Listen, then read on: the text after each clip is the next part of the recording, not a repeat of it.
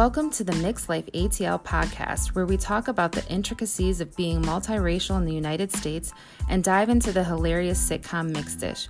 Please make sure to share, subscribe, and like our podcast for even more episodes to come.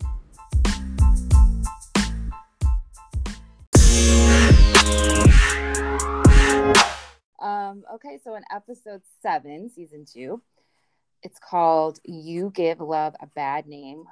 Sticking with the song titles, who sang that song? I didn't do my research. Bon Jovi? Wasn't it Bon Jovi?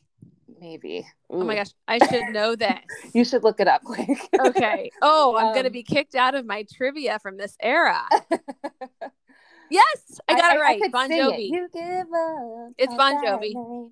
I'm still in the club. Okay. So yes. Okay, good. At least I could recite the tune a little bit. But, so we see that, the overall theme is that Rainbow wants to ask her boy crush out, and her friends are trying to talk her out of it, and they explain, the social norms are that guys ask the girls, like, you're going to look odd if you ask the guy. And she's just obsessed with him, and she's like, they reveal that she has all these personal drawings of him, and it's just so, like, early teen years typical. I mean, I remember writing some of my crushes' names over and over, like doing like weird things like that. Do you remember stuff like I don't know. Yeah, the obsession. Well, right to obsession. No room in between. It's the impulse thing, that you don't really have under control, and so it becomes very it feels very important and dire and all these things which children have no business feeling based on their I mean, I shouldn't say that. It's appropriate psychologically speaking, where their brains are developing, but it's so scary to think that they're feeling so strongly when they have no idea what they're doing. Yes. And I'm just thinking about like how I thought it was just so normal. And, you're in your own world at that age. Like, you just, it's whatever. Like, I like this guy and I'm just going to be crushing on him, I guess. I guess that's why they call it a crush, right? Mm-hmm. So this, this young boy, this young man ends up over at the house to hang out. And she invites him to stay in his room to hang out, to do homework or whatever. And I guess this was a discussion that Alicia and Paul hadn't had with her about if this was allowed or not. And it makes them completely nervous. And even Aunt Dee Dee, they're just all beside themselves. Like, what is going on with this boy in the room? And they all are taking turns to kind of spy and interrupt whatever may be going on in Beau's room. And she's so annoyed that she locks the door. And Dee Dee's like, this heifer locked the door. Alicia says, not today. And they just are like taking it to the extreme. Like, it was cute. Yeah, it's definitely cute. But I know my parents would have never allowed any boys in the room. There wasn't that like progressive thing going on where it's like, yes, I trust my teenage daughter. I don't know how I'm gonna be as a parent, but I don't know. I'm like indifferent.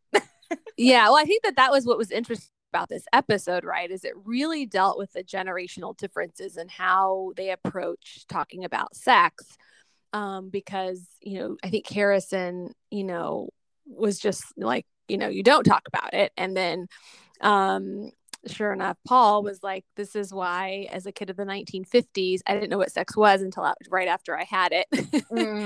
And then you have Alicia and Paul trying to be very evolved in their approach to sex and very open. That is until she has this boy in the room, right? And so you can see them trying to deviate from how they were raised, but then coming back to that visceral parent reaction. And I love that this episode, there were no real overt racial themes. It was a very universal topic, but it was very important. I mean, there were, you're always going to have those nuances when you have diverse characters talking about these very universal issues, which completes the experience, which is not something we always see in popular culture. So I think it was wonderful. This episode was done really well. Yeah, I'm noticing that a lot more this season, that they're like, okay, we got a lot of the like race topic stuff, out of the way, like the passing and like just these larger themes. And now we can just be, you know, a cast of color, Black family, biracial, multiracial family that is going through these things. And we obviously have it with this certain lens. Like it's still, there's still going to be connections to race. It's still going to be prevalent. And Harrison and Dee Dee are still going to bring the heat with their stuff. But yeah, I'm enjoying it, though. I enjoyed the first season very much because I sometimes go back and forth about, let's just boldly talk about some of these things, but they're still hitting it pretty hard. Like I will say, in the writing, I mean, there's still, you know, Oh a yeah, lot they don't going shy on. away. Still very authentic, and so you definitely see, you know, influences of how Alicia and Dee Dee were raised by a Black mama, right? And then compared to like Harrison, who's so like wild and out there, but then like steps in front of the television when there's that nudity scene in Fast Times of Ridgemont High, which It's like, this is is inappropriate. cult classic movie, Shannon. Yeah. That came out in 1982. So I don't know if you ever saw it, but I remember that, and also being very kind of like, whoa, I've never seen these things on TV before. And so I love that they had made reference to those in several other great movies of the time. Isn't it funny how like the culture can be so bold with things and like say the unsaid that's not allowed to be said in the house? Like it's interesting. And I'm just like observing this dynamic of just how the family talks about sex. And I mean, it's a whole thing. And like, I just was reading Cicely Tyson's book. She actually never talked about sex with her parents. She was a teenager, 16. And the first time she had sex, which she didn't even know what to call it, like literally for 2 seconds, this went down and she got pregnant. And she didn't even know what sex was, really, like literally, like was like, wait a minute, why didn't we have this talk, you know? And then in Bridgerton, let's talk about modern day stuff. Like Bridgerton, that was a whole episode about this situation. The girl was married off and didn't even have a discussion about sex yet. Like didn't even know what it was. How does it happen? What's going on? And she's married. And she's mad at her mom. Like, why didn't you talk to me about this? So there is definitely this balance. Like I would rather be the first one in my children's lives to be talking about these things and not trying to beat around the bush about it. And they having to sneak around and try to find things, like Johan, who's like on this mission to see a naked woman on TV with his little buddy. So that was funny to me.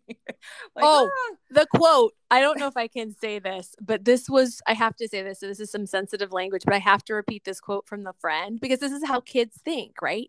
If it was on ABC, we can say it on yes, this that's right. Sorry. You know, family friendly. I'm like thinking of like my 6-year-old hearing this because she would not stop saying it. This writing is hilarious because the friend says, girls don't have wieners, their butts wrap all the way around the front. That's right. I forgot about that. So between that and all the nipple talk, that was hilarious in this episode. I was laughing out loud.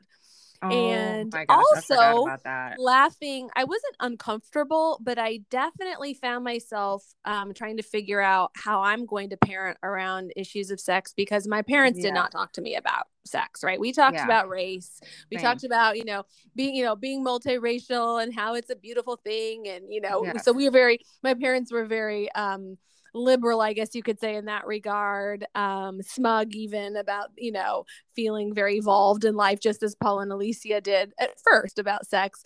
But I think that I definitely want my kid, but my parents never talked to me about sex. And I don't resent them for it. I know they're a product of their generation, but I wish they would have given me something. Can you give me something? Give me something. Something to go off. So I'm not. Right. I do remember going to the library and like buying VHS tapes, being so curious. Like, I need to be educated on this stuff. And there'd be like sex education for kids or something. I remember watching like some crazy cartoon and finding it for yourself. Yes. I was like, I need to learn about this situation that's happening between boys and girls and men and women. Well, Madonna for me forced the issue. Madonna and Like a Virgin and all that stuff going on. MTV was very, very key in my learning about what finally happens with regard to the birds and the bees. And it was really an older sister figure who broke it down for me in a very safe and loving way. So it was great. But that's nice. I feel like I understood more about like what was sexy than what sex was. You know what I mean? Like there were so many sexual things happening, like or like what a woman looks like as sexy, quote unquote, but not like what is going on physically. Oh yeah. That's where all this starts, right? Like it's Yeah. all about the woman and herself being exposed, and Mhm. you have this voluptuous, idea from early on, or how they sexualize women on television, and then yet they don't tell women anything about sex. Right. Like and they're pregnant before they even know. Oh, So like, oh my God. Yes. But yeah, so Alicia and Paul have what they call a sex positive talk with the family. And this is prompting Harrison to dish out his 2 cents when he says, don't even think about sex until out of college and out of debt, which I was like, that's pretty good advice. But then he comes back with, I'm not ready for more black grandkids. Right. Like, and then Dee Dee gives the flip side of that coin is that her mama would be like, would be kicking the door down, right? And screaming, don't bring any babies in this house. Right. And you're like, well, but then how did the babies get made? I don't even know how the babies get made, Mom. Right. At the same time, it's like, oh Lord. Anyways, it was well done on You Give Love a Bad Name. Well done, Mixed Dish. Yeah, but let me also say that I didn't quite appreciate before watching these episodes, and I watched them in a marathon setting. I recorded them, that Mixed Dish and Blackish are the lead-in for the fabulous Soul of a Nation that we have now on ABC to watch weekly. And that particular episode was a lead into an episode about Black joy, which I thought it was which I love. I mean, the fact that we've been exploring Black joy on network television, is just, so profound and revolutionary. So it just hit me what ABC has done with this night of programming. It's really smart, and obviously it's going well for them. Yeah, good point. They did have done a really well done on that series as well, the Soul of a Nation. Soul of a Nation, check it, tune in. Very evolved hour of television. Very good long form content. Yeah, cool. Okay, well, stay tuned for the next episode from us.